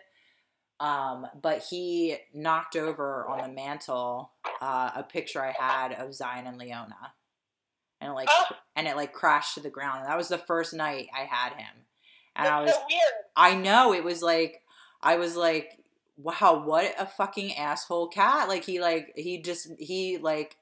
desecrated the memory of my past 2 cats. Like, why'd you take it like that? I feel like he was like, hey, they said hello. Oh, you see it like that? Well, because there's the crashing of the frame, the breaking of the glass. It's dangerous to clean up. Like, all of those are very negative things to me. Like, the crash scared me, and there's broken glass all over the floor. That's what cats do, though. My cats never did that shit. They never broke things. Oh. I have been fortunate to have very good cats, and actually now Bub and Peck. Well, no, Bub he gets in trouble. Bub gets in trouble. That's why his name is Beelzebub. Did your cats just do that? Yeah, Ether went through a stage. Now that we have Winter, no, I meant the sound. He has like a companion. He doesn't anymore as much, but he really every morning would be knocking stuff down off the shelf, like to wake us up. Because he was hungry, because he was bored. Like, yeah, so annoying. Beelzebub 2 right now is sitting in my lap. It's pretty crazy. He doesn't always sit in my lap. It's not an always. He's like, you're talking about me, Mom. Yeah. Bubby, you're such a cute We've kitty. been talking about this for a while. Okay, yeah, we should wrap it up. We should do apologies and racist confessions real quick. Let's do it. Now, okay, the apology section. No one wrote in. And, what? That's so weird. Yeah, no one wrote in. But if you want to get in touch with us to get us to apologize for anything, we're white, we're women, and we're willing to apologize. My Twitter handle is @BethHeinley, BethHeinley, all lowercase, no space. Marines is at MoCum99, MoCum99, all lowercase, no space. So get in touch with us on Twitter or wherever you are that can message us, and you let us know how we offended you, and we will apologize for it. And I'm also contemplating starting an apology hotline up, because maybe that's part of the problem. Maybe people want to call up and they don't want to You're probably right. They don't want to do like a message. Yeah, we need a dedicated hotline for this. Yeah, and I'm gonna look into that, and then if you call into the hotline, we'll play your message on live on the air. Just kidding. This is a podcast. That's idea. I've heard all that. But so thinking back, I mean, I don't know what to apologize for.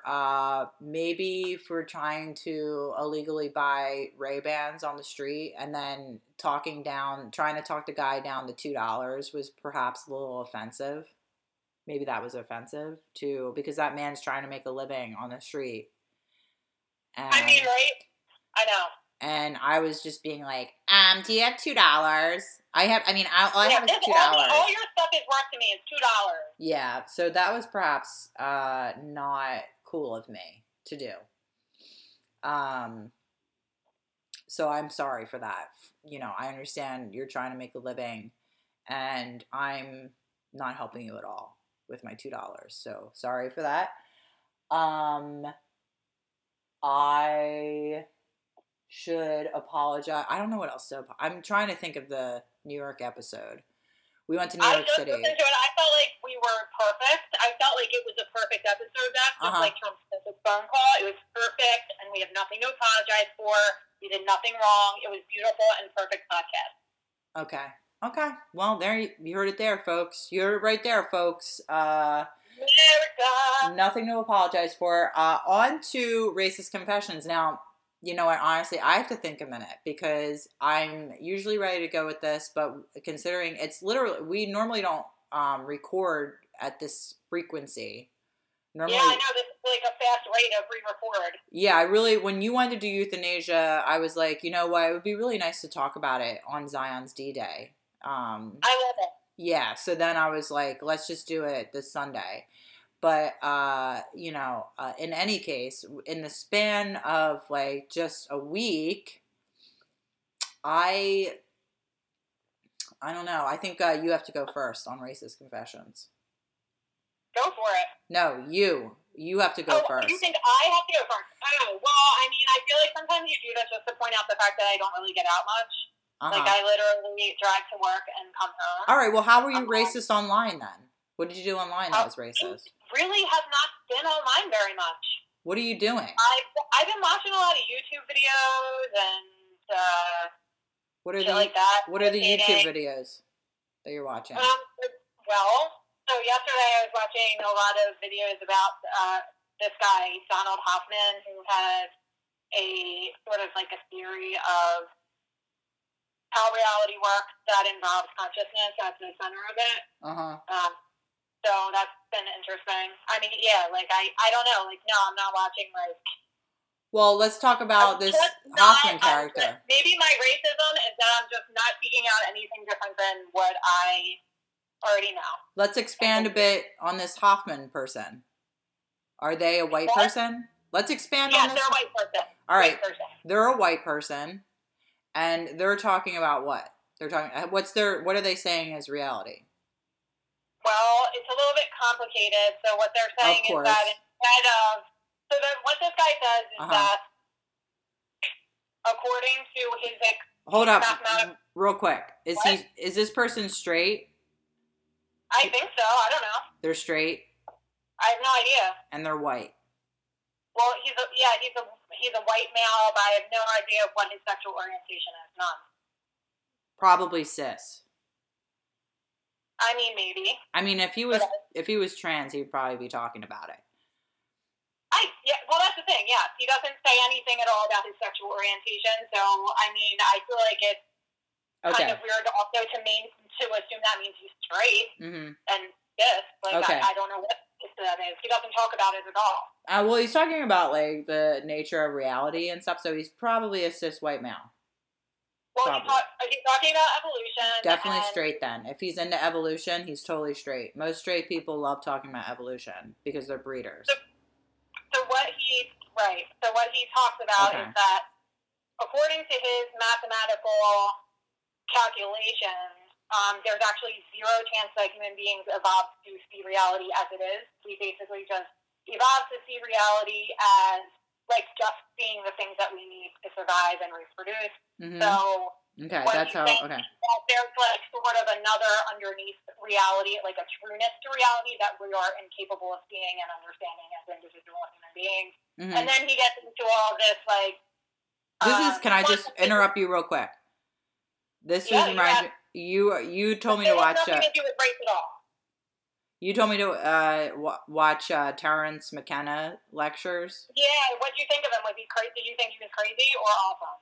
No, I thought he was awesome. I do think he probably does do a little too much acid, just a little too much. Well, yeah, I mean, all those people did. He trips a lot, and he actually did die from brain cancer, which apparently is not affiliated with it, but I don't know. I think that's really a jump to make that causation huge jump. He was afraid that it was. That cancer is progressive to the lungs and the brain anyway, so that's what you die of: is lung cancer, brain cancer. Yeah, well, he had stated that he was afraid that his brain cancer was caused by psychedelics. Really? Yeah. I mean, he also said his doctors assured him it had no connection, but it was actually something he was afraid was the cause of his brain cancer. But in any case, that's outside the point. But I was just going to say, because he talks about time and reality in the same way. Like he talks about the sub experience that you were talking about with this guy. Right. So this guy's theory continues to expand. There's more to it. Yeah.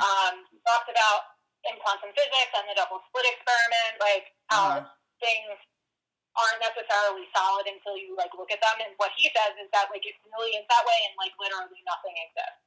How we experience it, it's not solid. Blah blah blah. Whatever. He also gets into time and space, and he believes that those he thinks that we made these fundamental assumptions that are wrong. So he thinks that time and space maybe is not the basis to all of this, but that consciousness is actually the basis to all of this. That everything has an element of consciousness, and that everything reality is is only created by something conscious experiencing whatever is out there.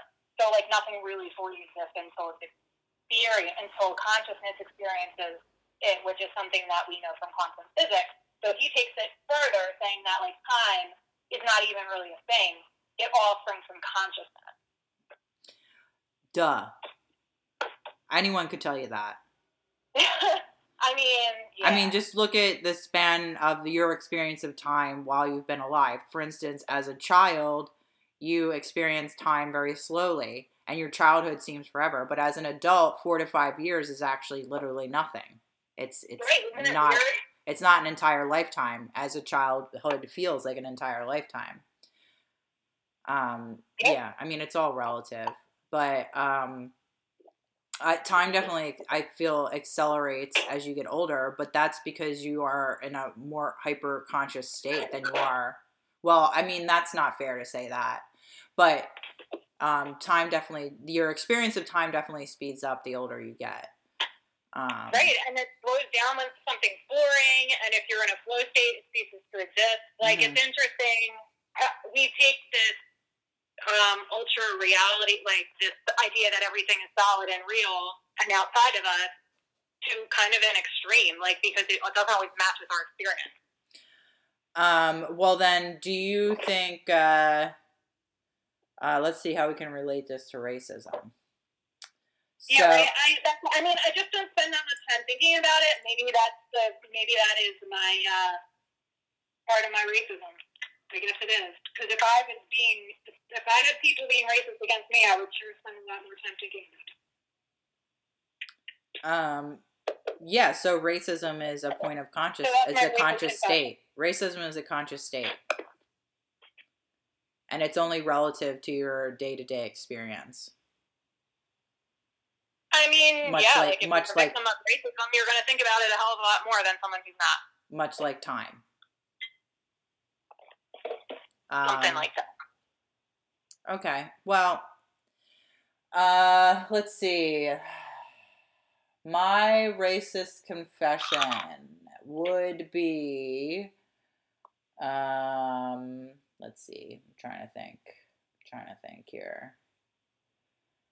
Well, shit.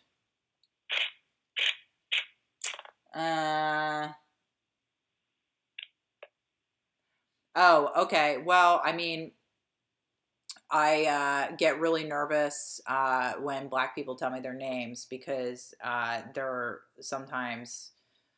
ethnic, and I can't. That is saying they're ethnic is racist right there. But I just get more nervous than I do for white people names. Like white people names are bland. You already did this one. What's that? You already did this one. Oh yeah, because I have Your coworker. My coworkers all have a variation of the same name. Fuck. See, I'm not the only one. Okay. Well, that was just one. It happened to me again this weekend, and I was like, oh fuck. And they were like really fucking nice, and I hated that. Like their name was so hard for me.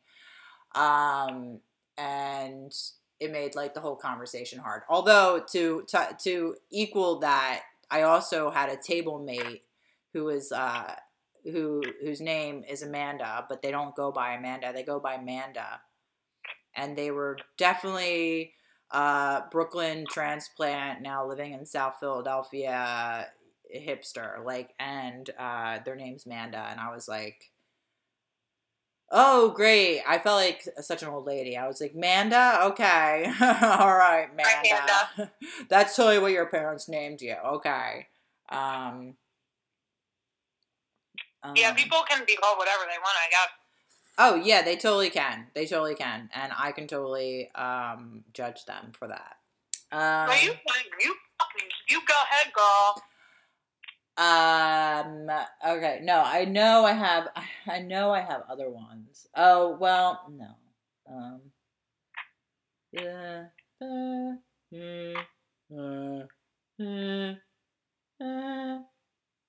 I can't think of any. I really can't. I'm tired of being racist. Yeah, I feel like we need like some other iteration of this or something. I mean, just generally being a white lady, I am racist every day, I'm sure, and I'm trying to be fully conscious of it. You see what I did there? Mm-hmm. I sure did. That clever little loop back. I'm trying to be conscious of it so that in the future, if time does in fact exist in the future, It might not. No. It may not. It does. The future does exist right now, though, because I'm projecting. Nothing exists but the present moment. Never has. Yeah, but I'm projecting thoughts and feelings into the future, and that's how it exists. I'm being. True, but you're just now. That's just using your default mode network in your brain, which is just going to lead you more into depression. Well, what if I'm imagining a future where I'm swimming in a giant pile of gold coins?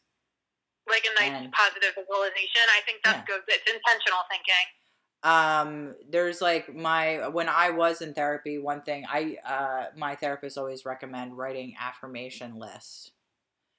That's good. And to make positive affirmations for your future. And a lot of the times that helps, dreams come to fruition. And there's something about the physical act of writing it down, not just thinking of it, but also putting it to paper that makes it real. What about the I Ching? For instance, Terence McKenna actually is real big into the I Ching as far as like time, and that's a fortune telling Chinese part of Chinese religion, and it's about predicting the future. Fortune is the right way to. No, I think it talks about. It's meant for predicting the future. Like it's a reading of coins that predicts the future. It's right, but doesn't it fortune have to telling. do with, like, there's a natural order of things? Like, yes, in the sense that,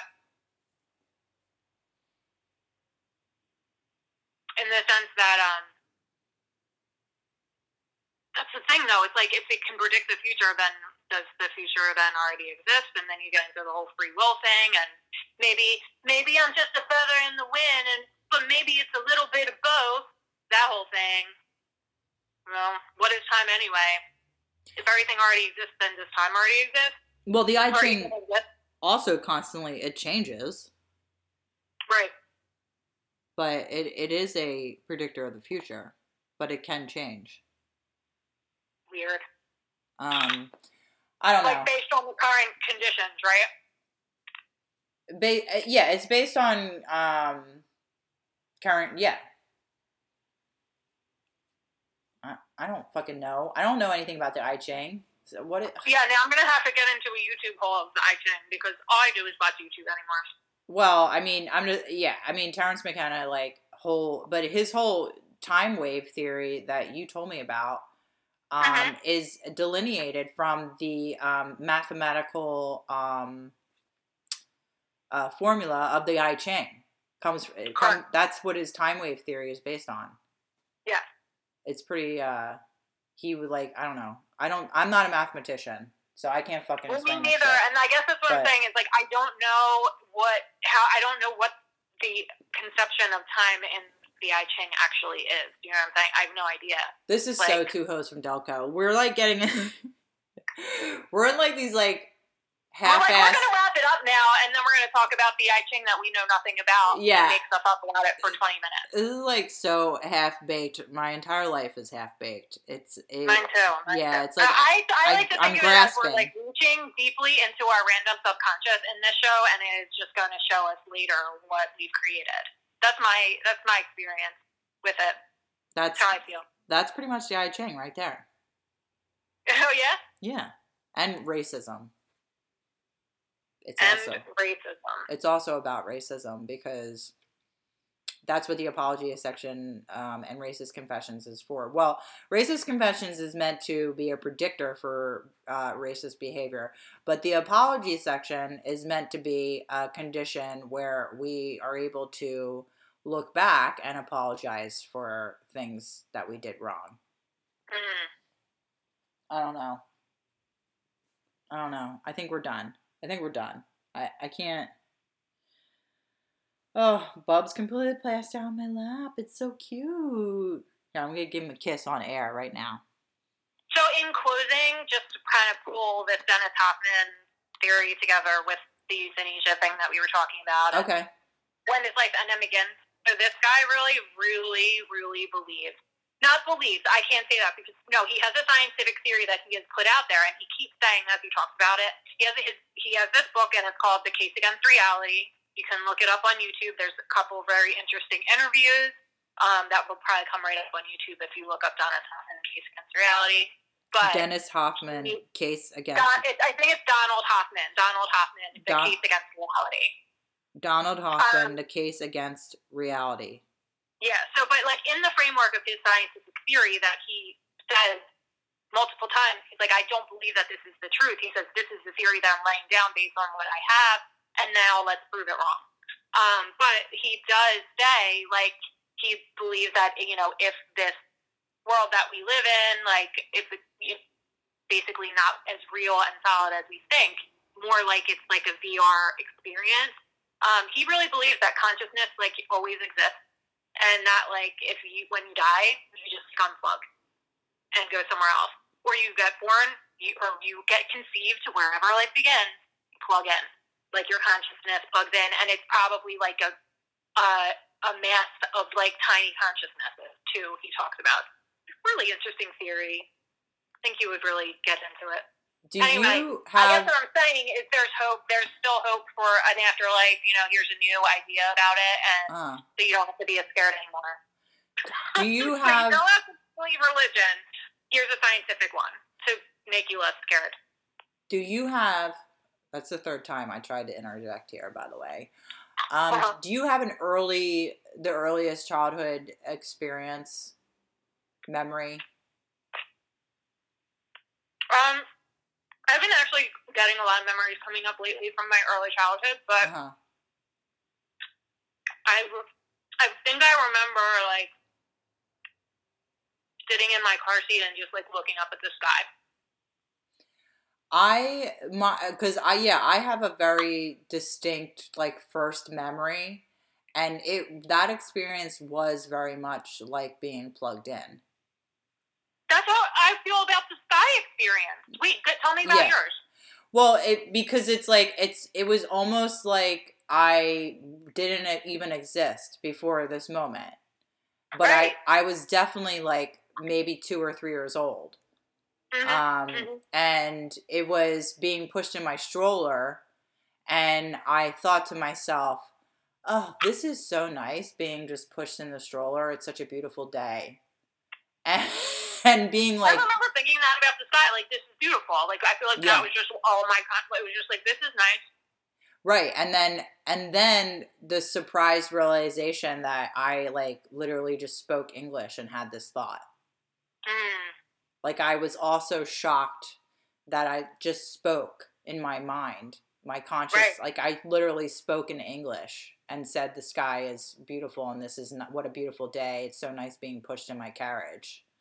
I fucking love that story. And because people don't talk about that shit, but I think it's universal. Yeah, we all have this, like, just wake up moment of consciousness. And I've always been curious, like, when that is. Or like, if you're just not even capable to put it into words because you can't even speak a language when you're first born or anything like that, you can't really experience it. But then there's just the moment. But in any case, it was like a plug-in moment. I don't remember anything before this moment. It's interesting. It's also interesting that you associate that with using language in your mind, because speaking of Terence McKenna, he talks about, like, the idea of language, not just him, you know, it's talked about with a lot of thinkers and shit, but that our language creates this. Yeah. That creates this reality that's, like, not really reality, but it's our reality as human beings that we share.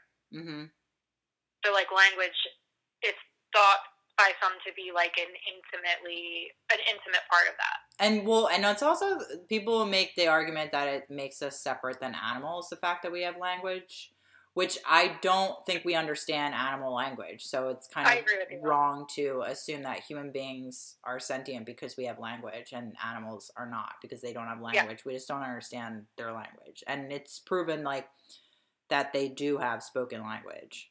Like, they do have language. They do communicate in a lot of ways. It's just that they're running a different program than we are. Right. But I don't know.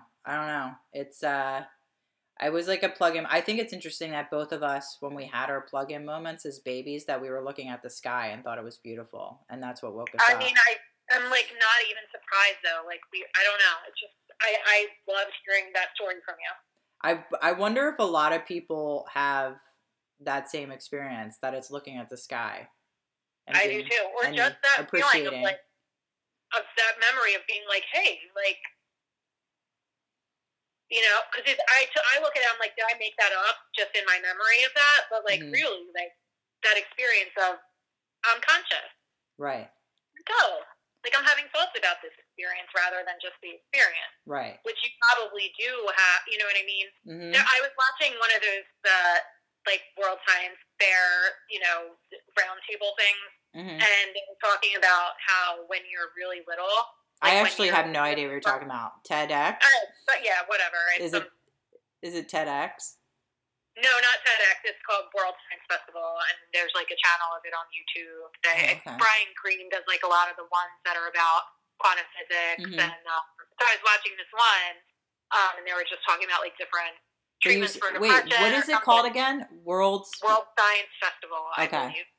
So it was one of, like, the episodes of that. That's a pretty obvious people name. Were talking about how your brain, when you're a little kid, when you're a little small child, before you can communicate and everything, it looks like a person who is taking a hallucinogen.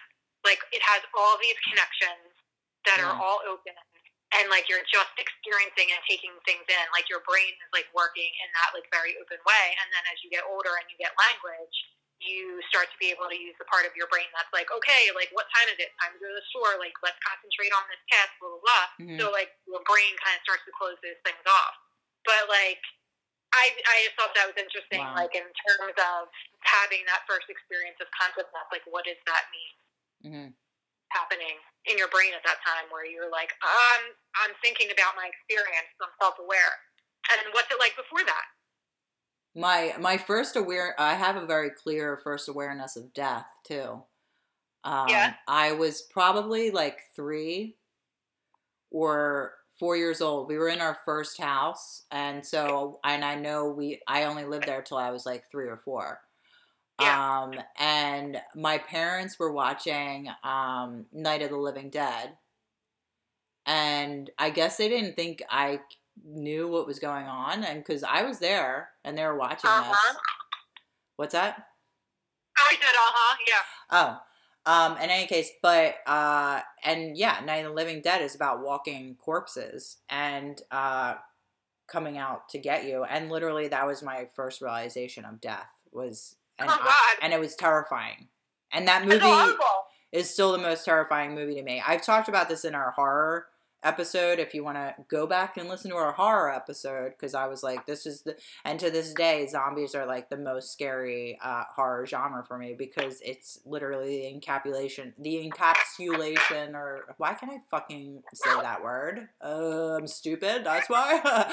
But it's like that death coming for you, The Walking Dead is the most terrifying thing for me. Scariest thing.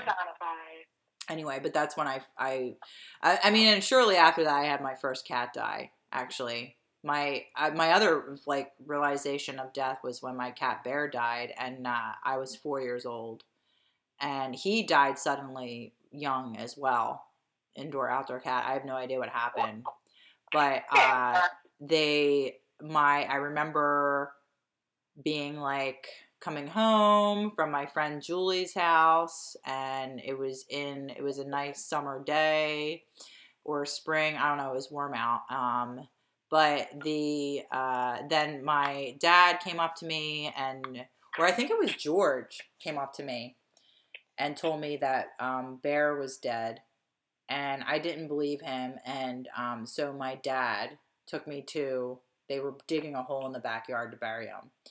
And he took me to the hole that they had his body in, and showed me that he was dead. And I fucking lost it. And I didn't understand why death had to happen. I kept on saying why. That was all I said. I just cried and said why. Like I just didn't understand it, why it had to happen. But it was final, and that was it. And that was actually the scariest part. Because death is so final. It's so final. Oh my god! Like ending this podcast. Once you're dead, you're dead, and you're not coming back. How are we going to euthanize this podcast? Do they even deserve a good death? I actually asked the I Ching how this podcast would end. And I'm not even joking. I literally did. I asked the I Ching about Two Hoes from Delco, and it told me it would be a long, slow death, and that both of us would be continuing to do that, like without ending it prematurely. Like basically it was saying that both of us would be like, we're going to be at a point to the podcast where we both want to quit, but we don't quit. We just like keep going. And it'll be like a really long, drawn out, uncomfortable thing. Huh. Mm-hmm. Much like this episode. Yeah, I mean, I feel like that could be... Wait, that could be no... Oh, I didn't hear that. So I feel like that could be not any closer to the truth of what will probably happen. Mm-hmm. That makes sense. That's the way this podcast, I think, should go out. Like, both of us being just completely, like, you know, just going through the motions. It's like how they say, like, the brightest stars burn out the fastest or something. Like, ours is not just that bright. Right. That's true. We're not a brilliant star in the universe. We're like a little dingy thing. You know, just barely getting our glow on. Barely getting our glow on. I like it. And we're gonna stay dim like that for a very long time. That's beautiful. We won't even, when we explode or implode, whatever the fuck stars do, we're not going to turn into a black hole. Nothing catastrophic like that. We'll just kind of like go out. No, it'll just be like, and that'll be it. Yeah. Anyway, on that note, we're all stars. We're all star stuff. We're all parts of. I can say that. Yeah. We're all star stuff. We're all star stuff. Yeah, like literally, it's in our blood. We're from an exploding star, and it's dust that passed into the wind and landed on Earth, right? Okay, so it landed on Earth into the ocean. Okay, there was an ocean. Okay. I was gonna say none of this is based in scientific fact, is it? No. Of course it is. In the ocean, right? And so we're like these like amoebas in the ocean, but water. Get this, Maureen. Water is life. Yep. Just like Nestle says, right? If there's water, there's life, right? So from these amoebas, we something happened. We plugged in. We turned into tadpoles. Cephalopods. Yeah, cephalopods. What are cephalopods? Are they the ones that you don't have legs yet? No, they have like a shell and live in the ocean. But eventually that shell turned into some legs, right? You need legs. No, it's the brain. The shell turned into the brain. The brain first? Yeah. I thought it was legs first. It turned into the brain and the fingers and the fingernails because it's hard. And that's why your hair grows out of your head, because it's made the same stuff as your fingernails and it's coming from your brain. I really think legs are more important than fingernails and fingers. Because you got to walk out of the ocean. You can kick with your legs, but can you scratch with your legs? You could scratch with your legs. Can you? You can't walk out of the ocean on your hands. Maybe you can. Yeah, but don't they say, then we crawled our way out of the muck. We clawed our way out. Fine, Maureen. We're like cephalopods with hands and no legs, and we're crawling out of the ocean. Okay? Yeah.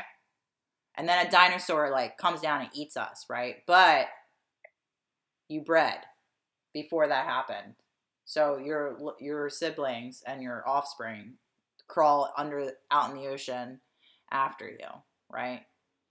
Then how did they breed if they were just fingernails and hair and brains? Then an asteroid hits the Earth. And all the dinosaurs die, and then there's alien sperm in the asteroid. Oh, that's what makes us smart? Yeah, and they come and they're like, what are these disgusting snails with fucking hands? That's not right. That's a freak of fucking nature. And they wipe them all out, so they don't, that's evolution. They don't exist anymore. That has nothing to do with us. Those things are gone. Those things are gone. That had nothing to do with us. Well, I mean, they were a delicacy among the alien species. So in some way eating those created a mutation. You mean that the aliens figured out a way? You mean the aliens figured out a way to get through the defenses of the fingernails? Oh, I mean, well, you know what? If they had legs, they might have had a chance. Yeah, could have run. You know. Anyway, all right, we gotta go. I think it's been 2 hours. Bye, Maureen. It was nice talking to you. Wait, don't hang up, though. Don't hang up, though. I want to talk to you about something personal. Okay. All right. Podcast. Do-do-do. Podcast. Two hoes. Whorehouse on the hill. From Delco. Whorehouse on the hill. Boop, yeah, it's a whorehouse on the hill. Whorehouse on the hill. Don't roll your skirt too short. Everybody's gonna wanna be up in that shorts.